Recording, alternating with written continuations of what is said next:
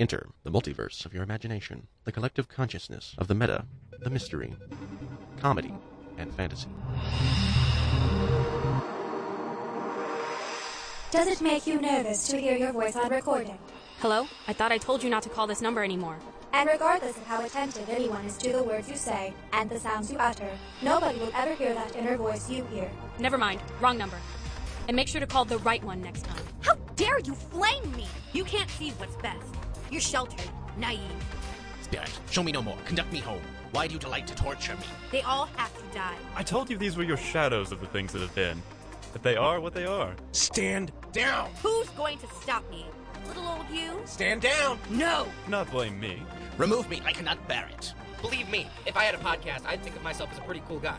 You know, when you've got a podcast and you're a somebody. This is so much more interesting than the sitcoms I watch on TV. Redhawk Radio Theater.